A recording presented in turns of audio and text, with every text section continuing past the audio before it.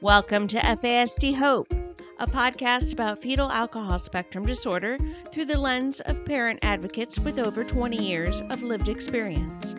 FASD Hope provides awareness, information, and inspiration to those people whose lives have been touched by FASD. And I'm the host of FASD Hope, Natalie Vecchione. Welcome to today's episode.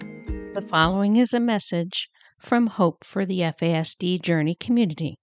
Hope for the FASD Journey community is a monthly membership, faith-based support community for parents and caregivers of individuals prenatally exposed to alcohol and other substances.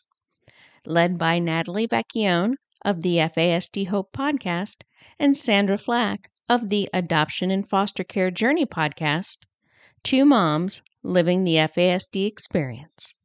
With more than 40 years of combined adoptive parenting experience, Natalie and Sandra offer abundant knowledge, resources, and hope for families on this journey. Natalie and Sandra are here to support you. Join the community at justicefororphans.ny.org/training/FASD. That's justicefororphans.ny.org/training/FASD. Welcome back to FASD Hope. I have missed today's guest. He is such a resource, such a treasure, such an educator, and the FASD community, as well as so many other communities, we are blessed to have him as a champion educator, as a champion advocate, as a champion researcher.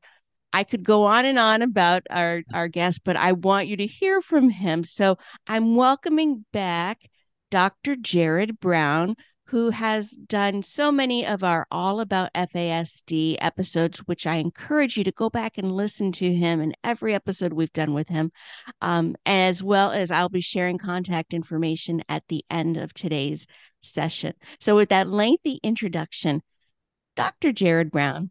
Jerrod, my friend, welcome back to FASD Hope. Hi, Natalie. Thank you so much for the kind introduction. I'm so grateful to be back here, and I'm really excited that you're doing your podcast program again. That's wonderful. Thank you. Thank you. So, on that extended hiatus, I know a lot has happened. Let's just talk before we start our conversation about today's topic, which is going to be a deep dive into excessive consumption of sugar. And I know so many listeners are interested in this topic. Before we start, let's just pick up on where we left off. Share with us some of the things you've done. Share with us what's going on with you.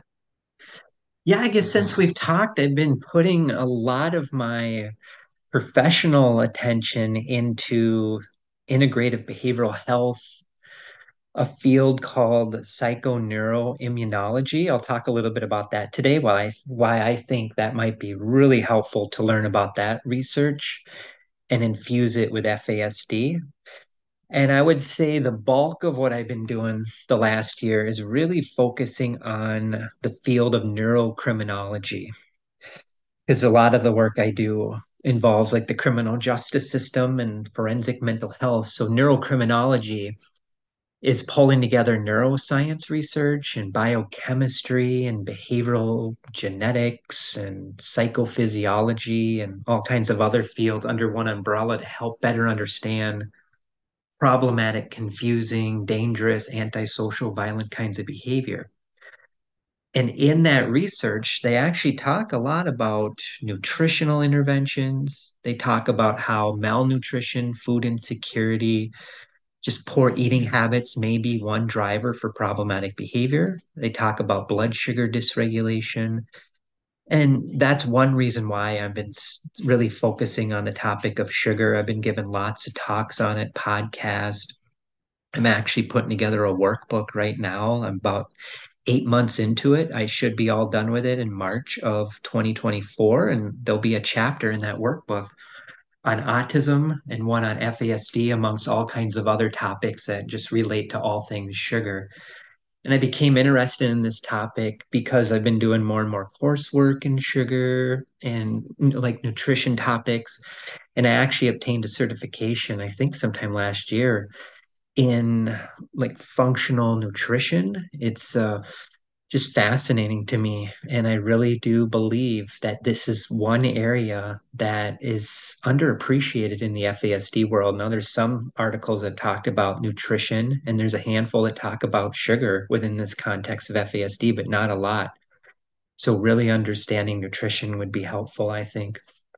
Absolutely, Jared. And thinking about the protective factors that we can provide to our children who have been exposed to alcohol prenatally or any other neurobehavioral diagnoses, sugar consumption is something that we can control, we can structure, we can regulate. So I'm so happy that we're talking about this today because this is something that parents and caregivers can actually make a difference and make changes that they will see not only immediately but down the road. So I'm so thankful you're talking about this. Before we start, Jerrod, how did you become really aware of the need for this topic of talking about excessive consumption of sugar and the relationship, with FASD? And then how does prenatal alcohol exposure really affect the process to metabolize and to process sugar? Before we take this deep dive in this conversation, how did you become aware of this topic? And how does prenatal alcohol exposure affect how the body consumes and processes excessive sugar? Yeah, definitely heavy duty topics, but important topics. And I always want to say too that what we're talking about today is just general education. Don't take this and like make decisions on your own. Talk to your healthcare provider, your medical doctor, your nutritionist before doing anything like this. There's not a lot of research on FASD and sugar and nutrition, but there's a little bit. I became interested in the topic of sugar. Just, I know lots of people that have problematic relationships with sugar. I have worked with many clients over the years that are non-FASD who have like serious mental health issues, drug and alcohol problems. The overwhelming majority of those clients don't eat well. They typically rely on a Western diet, ultra processed food diet. I'll talk about that today. And a lot of them seem to, after they try to quit using drugs or alcohol, turn to sugar. I see it all the time. With the FASD stuff, I do a lot of consulting with different professionals and groups and so on, and I hear it over and over and over again from caregivers, my own observations that so many people with FASD seem to have problematic relationships with sometimes overeating, eating unhealthy foods. I've worked with many clients that have a really hard time putting on the brakes with not overeating sugar and sugar sweetened beverages. And there's a lot of things that go into that. Why I believe maybe FASD may drive the bus with some of that in some cases. But when you think of FASD, think of prenatal alcohol exposure as, again, a whole body based disorder. Most of the time, we talk about the brain, which obviously that is very important. But prenatal alcohol exposure has been linked, obviously, to numerous physical deficits, tons of behavioral problems, the cognitive problems, the brain-based stuff, central nervous system issues, HPA axis dysfunction, problems with executive function, but it also impacts learning, but it also has an impact on our immune system and our metabolic health and our sleep health and how we respond to stress. So keep them in the back of your mind when we talk about this topic of sugar. Natalie, I mentioned briefly, I've been really focusing a lot of my work on psychoneuroimmunology. This doesn't apply to FASD per se, but I encourage folks, if you want to understand better the mind body connection, look at psychoneuroimmunology research. Basically, that research looks at how our brain, how our behavior impact our immune system and vice versa. So if someone's under a great deal of stress, depression, anxiety, even emotional dysregulation, that's been linked to having more inflammation in the body. And when we have more inflammation, we're not thinking well. That can impact our nervous system. It can impact our endocrine system, which is related to our hormones. And the HPA axis is part of the endocrine system. We've talked a lot about that in other podcasts. And when all this stuff is off, it can impact our gut health. So keep that in the back of your mind today when we talk about this as well. Gut brain health issues. There's some research starting to come out now about FASD and gut health issues. Not a lot. There's tons on autism. There's tons on all kinds of other topics. But if the gut is off, that impacts the brain. If the brain's off, that impacts the gut. There's a bidirectional communication there. So think of psychoneuroimmunology again as again, how our brain, how our thinking impacts our body and vice versa. But it's also important to consider social factors. People that deal with a lot of isolation or loneliness, it can impact their brain, but it can impact their body. And all of this is interconnected. So it's not like it's in isolation. If someone's dealing with depression or mood problems, it's going to impact their body and vice versa. And sleep is off. And all of these things, when the body's off, it can impact our our food habits. We may crave more. Sometimes our hormones are off. Sometimes, if our hormones are off, depending on what kinds, we may, what do we do in some cases? We may turn to a bunch of sugar because it helps us feel better in the short term. But in the long term, it crashes our blood sugars, impacts our mood, impacts everything. So that's psychoneuroimmunology in a very brief nutshell. Natalie, do you have any thoughts? Do you want me to go into kind of how FASD plays into all this and what's Ab- going on in the body? And Absolutely. And just writing down that definition, Jerrod. And one of the things that I wrote that I think I'm going to make some sort of graphic for our listeners is that what you said, if the gut is off, it impacts the brain. And if the brain is off, it impacts the gut. I think that's something, a basic premise that we need to remember in parenting and caregiving our children is that relationship with gut and brain and how it's a flow, it's a circle. So let's take this deep dive into excessive consumption of sugar. My first question is why does the body dramatically crave sugar and then even more so in individuals living with FASD? well, let's look at FASD, what we do know about all of this stuff with like the immune system, the gut, all of these things. What could be going on? So there's some research that's been published on immune system dysfunction.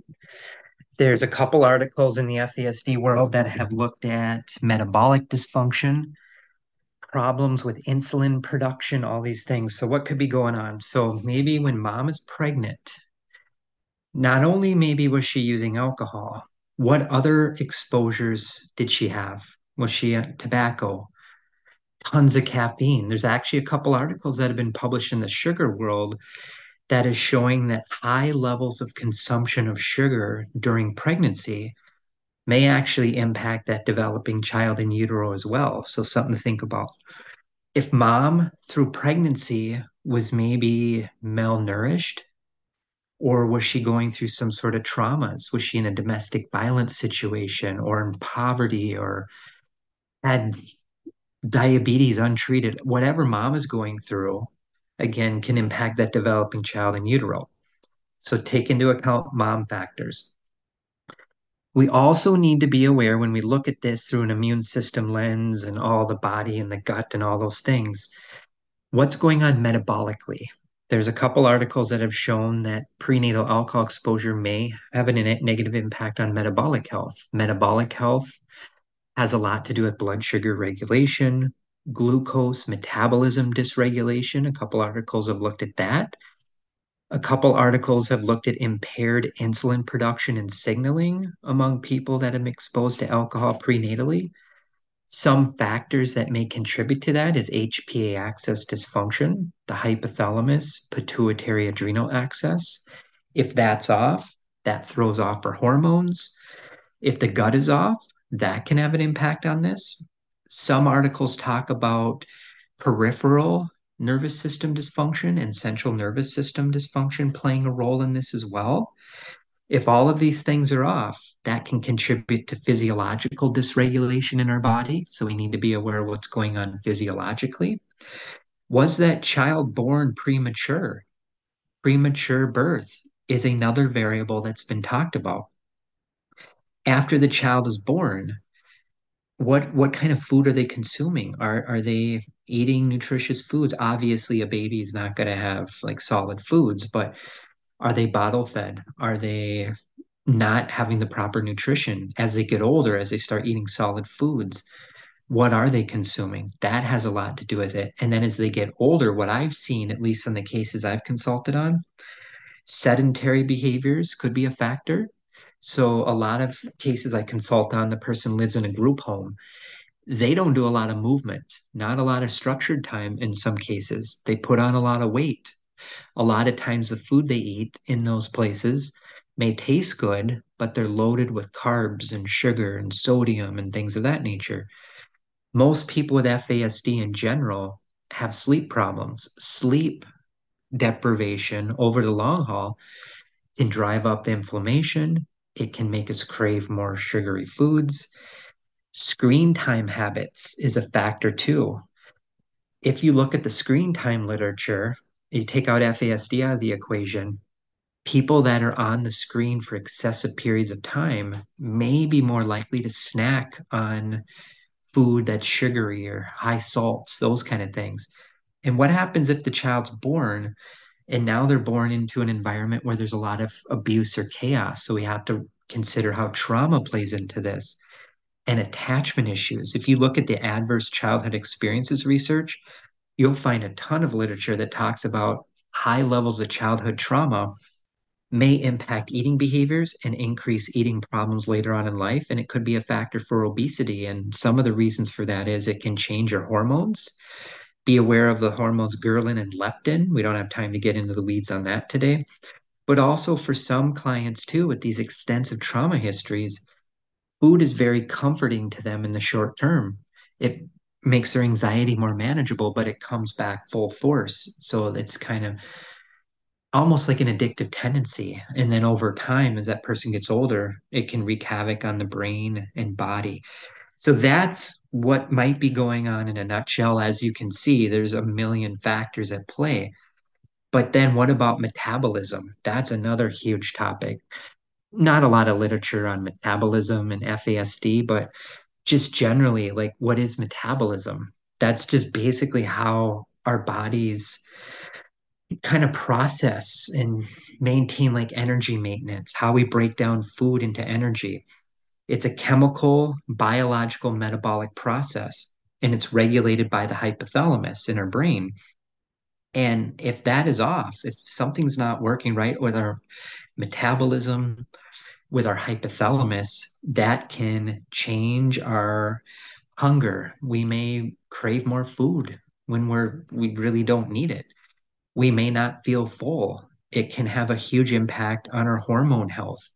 And if you look at just the general metabolism literature, there's a million things that can impact our metabolism positively or negatively. Negatively, HPA axis dysfunction can throw off our metabolism.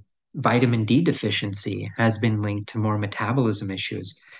People that consume a high Western diet, so lots of fast food, lots of processed food, folks that are obese, sleep apnea, severe mental illness, high levels of caffeine, nicotine, extreme amounts of stress, malnutrition, circadian rhythm misalignment, head trauma, all of these things can have a negative impact on the metabolism. So these are heavy duty, complicated topics, but that is it in a nutshell, unless you want to stay all day long and we'll just keep talking about this stuff. Well, we could, but I know you and I both have things we need to do. I know, Jerrod, that you have discussed many times the HPA axis dysfunction. And I want to give a shout out not only to Robbie Seal, our friend Robbie Seal, and listening there, she has quite a few episodes that you've done with her about HPA axis, but also to our friend Sandra Flack. So find those episodes on their respective podcasts. I know, Jerrod, you've spoken quite extensively about the HPA axis dysfunction and all of everything that you're covering in this previous question. So we talked before we started recording, and we said this is really a deep dive into excessive sugar consumption and FASD. So let's start with, I would say, we would think would be the first level of functioning, which would be physical. You talked about it in this past question. How does excessive sugar consumption affect and is such a detriment to physical health? Yeah, so excessive sugar consumption, just think of it as a threat to our overall health and wellness, and not just physical, but emotional, behavioral, physical. In some cases, high levels of sugar over a long period of time have been linked to having higher levels of non-communicable diseases. Non-communicable diseases are more chronic diseases. Typically, they result from a combination of like physiological, environmental, behavioral, and genetic factors. But some of the main types of non-communicable diseases are going to be cardiovascular issues, certain kinds of cancers, diabetes. But these non-communicable diseases are often influenced by like not just excessive sugar consumption, but is the person using tobacco products? Are they drinking tons of alcohol? Are they not ever exercising? Are they around a lot of air pollution? That's been talked about in this literature. And then what are their other eating habits like as well? From a neuroscience lens, so excessive sugar consumption and diets that are rich in lots and lots of fat have been linked to maybe having some more issues in the area of the prefrontal cortex, the hippocampus, the nucleus accumbens, lots of things to think about with the brain. So let's say the hippocampus is off. That has a lot to do with memory. If it impacts the prefrontal cortex, that can impact thinking, decision making, reasoning, problem solving, and the list goes on. We know that prenatal alcohol exposure in general can damage parts of those brains that are responsible for that. So adding tons and tons of sugar into one's diet, that just kind of can put fuel on the fire. And we know, just take FASD out of the equation. The research is very clear that most Americans consume way more sugar than what's recommended by like the lots of organizations that focus on these topics. Sugar is really embedded everywhere in foods. It obviously, sugar sweetened beverages is a big topic, but some people think, oh, we're drinking 100% fruit juice. That must be better. Again, I'm not giving any nutritional advice, but just look at the sugar in 100% fruit juice or chocolate milk, or look at how much sugar is in ketchup or barbecue sauce, or even the cereals you eat, like granolas, or if you rely on a lot of canned fruits or some canned soups, look at the sugar in there. They sneak sugar in everything, energy drinks. I've worked with many clients that seem to have an addictive tendency to energy drinks as well. That's a whole nother can of worms. And sugar has so many names attached to it. There are so many products that have this fancy name, but it's actually sugar. I don't even know how many there are at this point, but just being aware that sugar has many names, learning about the dangers of sugar is going to be very, very important for improving overall health and wellness. And one other thing I'll say about that, Natalie, is in the sugar literature, not the FASD literature per se, but in the sugar literature, it comes up a lot.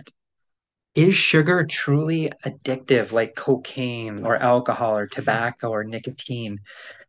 Some articles say yes, some say no, some say maybe. But I'm convinced, I'm under the camp that is it a full-blown addictive disorder? It's definitely habit forming. I can see that in so many people. It can alter their mood. They seem to have more cravings when they don't have it. And they may have like physiological responses when they're not getting it. So it seems like they're almost withdrawing from it. So those are some characteristics of just other kinds of addictions. So just something to take into account when we're thinking of that particular topic. I'll keep going deeper on some of those, Natalie, if you want, or if you have any questions.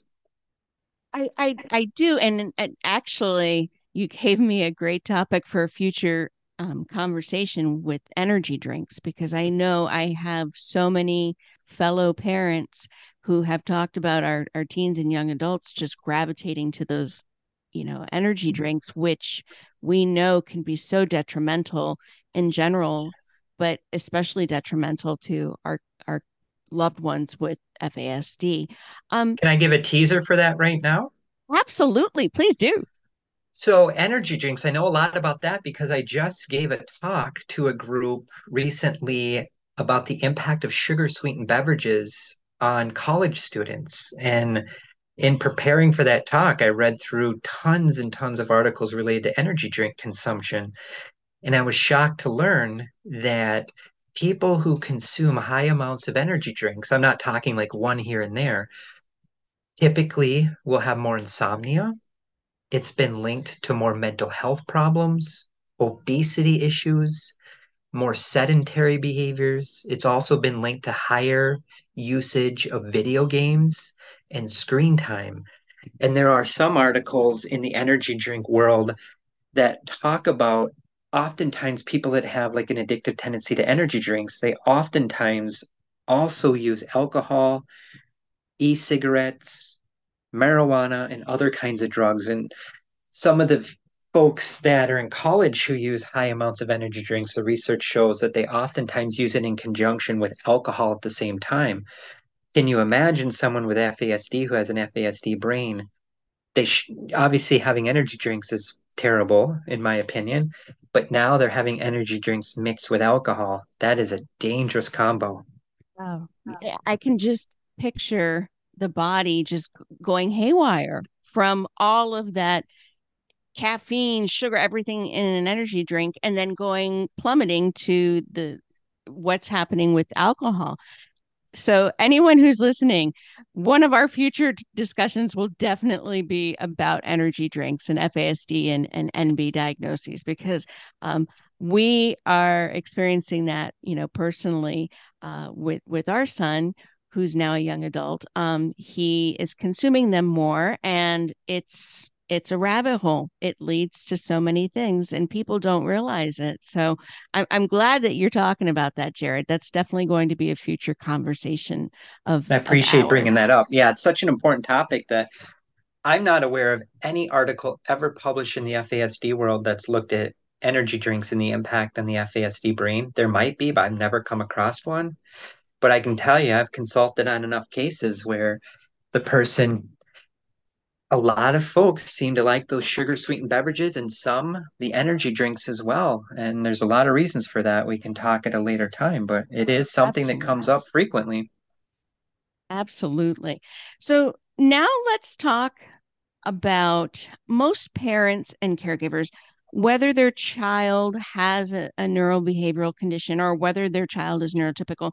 Most of us know we have this underlying knowledge of the detrimental effects of sugar consumption, especially excessive sugar consumption. Um, let's talk about how it exponentially is more detriment to our kids and teens and loved ones with an FASD when it comes to cognitive and behavioral health. Well, again, not a lot of literature to guide us, but anecdotally, and what I've heard and cases I've consulted on, in some cases, let's say the person is consuming tons and tons of sugar, maybe through sugar sweetened beverages. That spikes their blood sugars very high, and then it can crash them. And if you look at just some of the literature pertaining to like low blood sugar levels, higher levels of irritability. It can impact mood, behavior, cognition. It can impact our sleep. It can impact our just drive to do things. And over the long haul, again, that can be a huge threat to our emotional and behavioral health. What I've seen anecdotally too, we know that people with FASD already deal with a high degree of self-control, self-regulation deficits. In a lot of cases, that could negatively impact and even make their self-control deficits worse. There's a case I consulted on recently where the person had suspected FASD, on top of that, a head injury. And this person had absolutely no impulse control around tobacco, caffeine, or sugar. And this person had type 2 diabetes. They just did not take care of themselves. So, low self control within the context of unhealthy eating habits have been linked to so many problems. I wish there were articles to guide us in the FASD world. There's just not. So, any researchers listening to this, great topic to explore. What I would recommend, there's quite a bit in the autism literature and the ADHD world about this stuff. But looking at this through a self control, self regulation lens might be helpful. Helping strengthen self control might help that person put on the brakes more with making better decisions around their eating habits, when they go to bed, their financial decision making, even their fluid consumption habits and their tobacco habits and driving and communication habits. If you can teach people self control and self regulation, they're in a much better position to put the brakes on, pause and reflect, and think through their actions. It is difficult for an FASD brain to do that without a lot of guidance and support.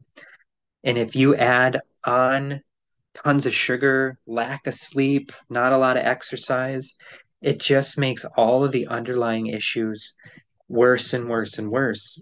And now, what happens if the person with FASD is also dealing with chronic stress, which is very common? They may not know how to name or label those emotions. Maybe they have alexithymia, where there's an emotional block, so they can't get all of that stress out. They can't come to mom or dad or their friends and say, I'm scared, I'm worried, I'm afraid. All those emotions go into their body, which then can increase health problems. In some cases, if you look at just the general chronic stress literature, untreated chronic stress can increase blood pressure issues. It can throw off our blood sugar levels. It can impact our food cravings. It impacts our digestion. It can suppress our immunity. It can drive up autoimmune problems and sleep issues, just to name a few. So, again, this is a whole body based disorder. Looking at the general literature on these things, it's scary. I wish we had more data in the FASD world, but from what I hear from you, Natalie, you've experienced this. Lots of people I talk to who have raised a child with FASD say these same things over and over, and I observe this all the time in the cases I consult on. Yes. And I think just from my parent living experience, I think one of the things that is so challenging is how easily accessible foods, treats, drinks with excessive sugar, with a lot of sugar, are available to our kids, our teens, our loved ones. Yet the healthy things, the things that, are like a good substitution, the high protein things, the high nutrient things, those are not easily available. And then if you think about, disparity and those living in low socioeconomic neighborhoods, it's even magnified even more. So it's really, it saddens me and hearing stories from other parents how it's so easy to go in and get an energy drink, or to go in and get a candy bar, or go in and get soda, versus, hey, I'm going to go pick up a banana, or I'm going to go pick up something with some, protein in it. I think that's one of the many reasons why our kids, they crave that more, because it's more accessible versus healthy, nutritional types of meals, types of snacks. What do you think It's about tough. that, Jerrod? It's Yeah. tough. It's a battle I think our society is losing. not just FASD. I mean, just it's tough. It's tough. I mean, all right, I'll put it out there. You go to the hospital, and Right. on the first floor, you got fast food joints in there. I see that Yeah. frequently. You go to school, like college, I mean, vending machines everywhere, cafeterias that have all these great tasting foods that are just loaded with sugar. And sometimes parents might use a soda or a candy bar as a reward. And ordering out fast food frequently because you're just so tired. I understand it's hard. It's a battle we are losing. During the Mhm. era of COVID-19, several studies showed that fast food consumption went up, sugar went up. Of course it did. We were all nervous, stressed out. It helps us feel better in the short term, but what that can do over the long term to our bodies, it wreaks havoc on our brain and body. And to someone with FASD, could it wreak even more havoc because of these underlying issues? What I Yes. see is probably, yeah, absolutely. So what I'm convinced is parents do a wonderful job with all of the things like attachment and trauma informed parenting and sensory processing and language and equine therapy and arts therapy and animal assisted. All those are so, so important. So often when I consult with different groups, the nutrition factor and the sleep factor and the gut factor are never on the radar. Make them on the radar. Why not? You'd have nothing to lose consulting with a doctor about those things or a nutritionist. And there are some articles in the FASD world that talk about nutrition interventions. Might be worth trying. But again, don't do it without talking to a healthcare provider. Everyone is so wired differently biochemically and genetically. Maybe someone has a food allergy. Maybe someone has problems with gluten intolerance. I mean, all those things, you got to rule those things out. And but you have nothing to lose because if you can eat a really healthy diet, you're supporting resilience at a cellular level. If we can build up our cellular health, that has profound impacts on our whole body health as well. It's not just nutrition, it's getting good sleep, it's exercise, being around positive people, doing all the other wonderful things that parents do and doing having a counselor, therapist, psychiatrist, case manager, that multidisciplinary team. But would that multi FASD disciplinary team benefit from having a nutritionist as part of that team or a functional medicine specialist? I think so. I don't know why you wouldn't. Yes. That's just me, but Absolutely. Absolutely. And when you think about other healthcare systems and other healthcare plans, for other diagnoses, nutrition is often included in those treatment teams. So yeah, I think having nutrition, having those on your radar, I think definitely will address and support having kind of built-in protective factors, in how you're taking care of your child. So I one thing that I want to talk about before we start wrapping up our conversation is the effect of excessive consumption of sugar on emotional health with individuals with FASD. I know you spoke about alexithymia, which you've gone into on Robbie's podcast as well as Sandra's podcast. Does excessive sugar consumption, does that even make alexithymia even more problematic in addition to other emotional health issues? don't know with certainty on that one because there's not published studies, but there are some studies that talk about if someone had alexithymia, they may be more likely to make worse health choices because they again have a hard time connecting the dots with how they're feeling. And it can be a barrier with their healthcare provider because if you can't name your emotions and you go to your healthcare provider and they ask, how are you feeling? And you always say you're great, even though inside you're under so much distress, you got headaches, back pain, stomach aches, you can't sleep well. That's a barrier. There's lots of studies that show that excessive sugar consumption in children can absolutely impact mood and behavior. There's quite a bit of literature in the ADHD world as well. So can it impact mood and behavior? Absolutely. Tons of studies support that. Specific to FASD, not so much, but we see it all the time anecdotally in case study accounts. And there are some studies specific to the HPA axis that show that high amounts of sugar can contribute to HPA axis kind of dysfunction. And when the HPA axis is off, again, that's been linked to higher levels of anxiety, insomnia, mood swing issues, depression. The list goes on and on and on. And with sleep too, we know people with FASD don't sleep well in general. High levels of sugar have been linked to more sleep problems. So then that can exacerbate mood. Chronic sleep deprivation, without a doubt, can impact mood and our whole bodies. And my opinion, sleep is number one to health. You have to get your sleep under control. That's the foundation. Some people may disagree, but I think that's number one to health by far.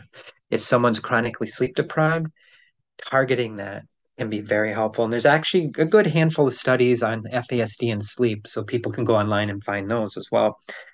And I think we've done a podcast on sleep. If not, I've done it with Robbie, but people can find the sleep one online there too as well. So one other thing I'll say that's just popped in my head is breakfast consumption. There's a lot of literature on the benefits of consuming breakfast every day. And there's a lot of literature that talks about the consequences of skipping breakfast every day. Might want to look into that. It's not FASD specific, but it's fascinating what some of the research shows in terms of if people just skip breakfast every day and go right to school, what that does to blood sugar, what that does to learning and their brain. And again, not giving any nutritional advice, talk to your healthcare professional, but just be aware of that. And I know we're doing a future podcast episode you mentioned, Natalie, on neuro counseling.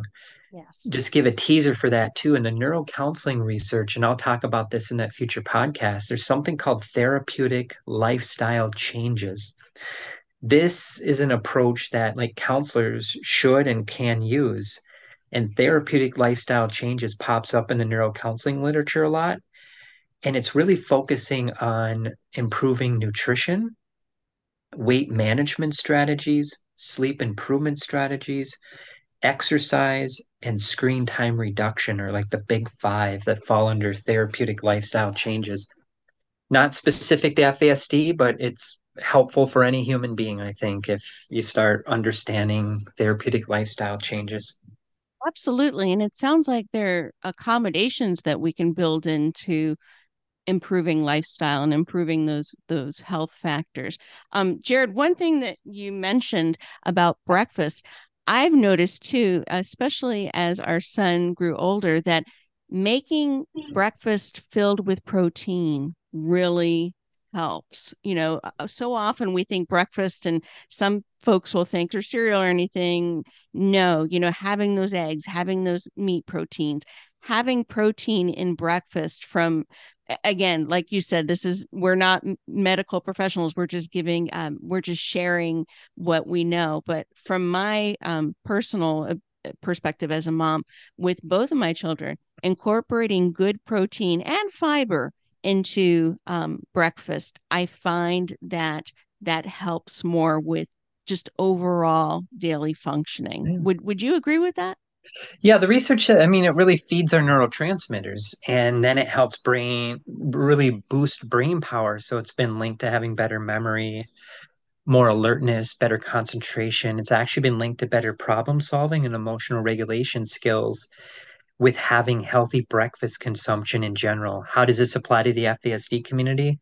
It's tough to say with certainty because there's no studies that I'm aware of that have looked at skipping breakfast and the impact on the FASD brain, but we need studies in that area. I would be shocked to find out that it would not make things worse if someone consistently skipped breakfast or maybe every day for breakfast.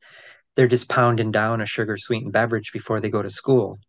Bad combination, in my opinion. But if you eat a healthy diet, I mean, just think of how you feel. If you eat fast food every day versus if you eat a Mediterranean based diet every day, do you feel any different? Well, I can tell you with certainty when I changed my diet several years ago with my wife, we went from just eating standard American food to kind of a Mediterranean based diet.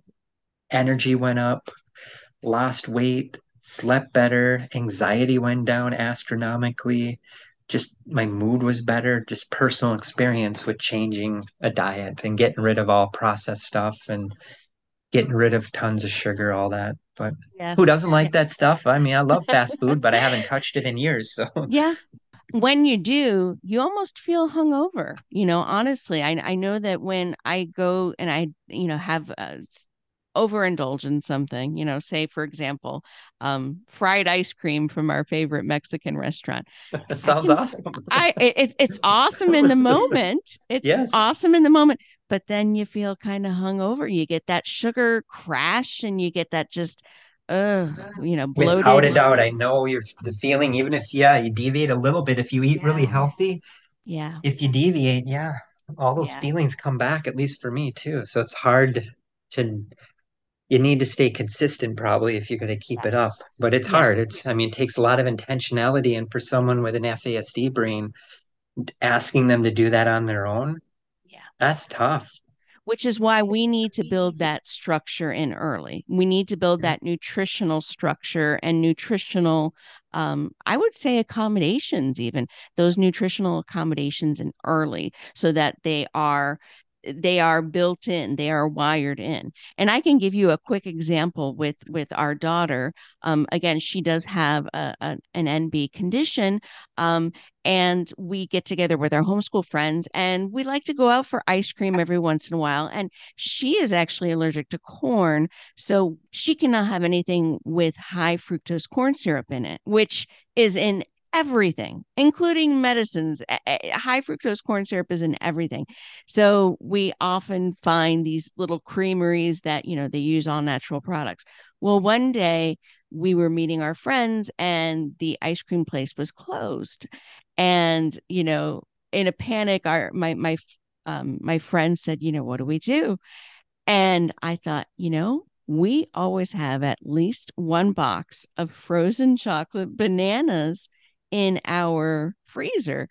So I said, okay, let's just grab that and go. And we brought it to the park. And my daughter said, Mom, I actually like those better than ice cream.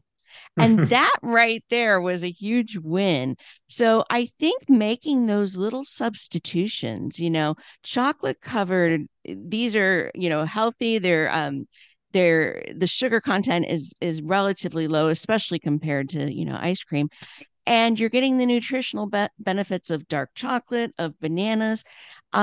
I think making those swaps and starting to make those swaps are good ways to start incorporating taking out that sugar, that excessive sugar, and replacing it with, okay, here's some natural sugar, but there's also some protein, there's some fiber, there's nutritional value. What are some other examples, Jerrod, or resources that you can share with our listeners to start making those healthier changes? Self-compassion literature might be helpful. Journaling could be helpful. Learning about the research on health literacy and nutritional literacy would highly be recommended. If you increase your health literacy and nutritional literacy, you get better at making more informed choices. You can read labels more effectively, understand portion sizes more effectively as well. And I've given a lot of talks recently on sugar sweetened beverages. And in that literature, it talks about tons of interventions that people can use to help. And this could be applied to really anything, I think, but self regulation training, executive functioning interventions, obviously consulting with a nutritionist. Metacognition training is recommended in terms of eating healthier and making better decisions. I've talked about metacognition at times. That is thinking about thinking and knowing about knowing. Reducing screen time may actually lead to better outcomes in terms of our eating habits. Providing psychoeducation, just education and training to families and professionals about this can be very helpful. Improving self-efficacy has been linked to improved outcomes. So helping people just have a greater belief and confidence in themselves. Promoting emotional intelligence, focusing on like positive psychological interventions like optimism, gratitude, resilience, strengths-based approaches, and reducing sedentary behaviors are just some things you could look at, study, consult with other people who know this topic, maybe get a workbook on some of these topics. Look at some of the other podcasts I've done with you and the other folks in the FASD world. And so those would be just a few things to consider. Those are great resources, and I will definitely share them in our social media notes. Jerrod, I know you've been putting out more webinars, more discussions, especially about these topics. How can folks access or learn more or sign up? Please share away, because I know, especially in the past 6 months, you've just done so much related not only to today's topic but to other topics. How can folks resource, get in touch with you, find out more about these lessons, these important educational resources that are out there by you? You can share my email. That'd probably be the starting point. And then you can just go online and Google my name and type in podcast or FASD or on all these topics, or go on YouTube. You'll find all kinds of podcasts on tons of related topics. And you shoot me an email, I always get back to folks too. I can send you links to different things and try to point you in the right direction. But again, I can't give nutritional advice, but I can just point you in the right direction. Absolutely. And again, just to reiterate, what we're talking about today, we're sharing resources, we're information sharing. This is not, any medical or clinical advice. However, this is helpful resources in the directions where, like you said, Jerrod, where we can point you to where you can find more and learn more. Jerrod, I'm so happy that you're talking with us about not only today's topic, but just about so many aspects of what we need to be aware of and be cognizant of in our FASD journeys. Let's end on hope. You always are so encouraging to listeners. What final words of hope do you have about not only today's topic, but about our FASD journeys in general? There's more and more awareness about FASD. There's more trainings, there's more articles being published. There are more studies that are looking at this through an integrative lens. So those would be some things to consider. Reach out to me too. I'm really dedicating the next year or so on just digging into these topics on a deep level. And I want to share this. I love sharing it with folks. So I will definitely pass this along. Hopefully, if everything goes as planned, I'll have that workbook out by March of next year, April next year. It's all things sugar, so hopefully that will incorporate some things, and I'm hoping that can be a good resource to professionals and caregivers and organizations as well. And I know, Natalie, we're hoping to take deeper dives into a lot of these topics, so hopefully just by having all of you become more informed and increasing your awareness on these things, then you can take this information and maybe talk to your healthcare provider, advocate for yourself, and hopefully live a healthier, happier life. That's my goal. Absolutely. Absolutely.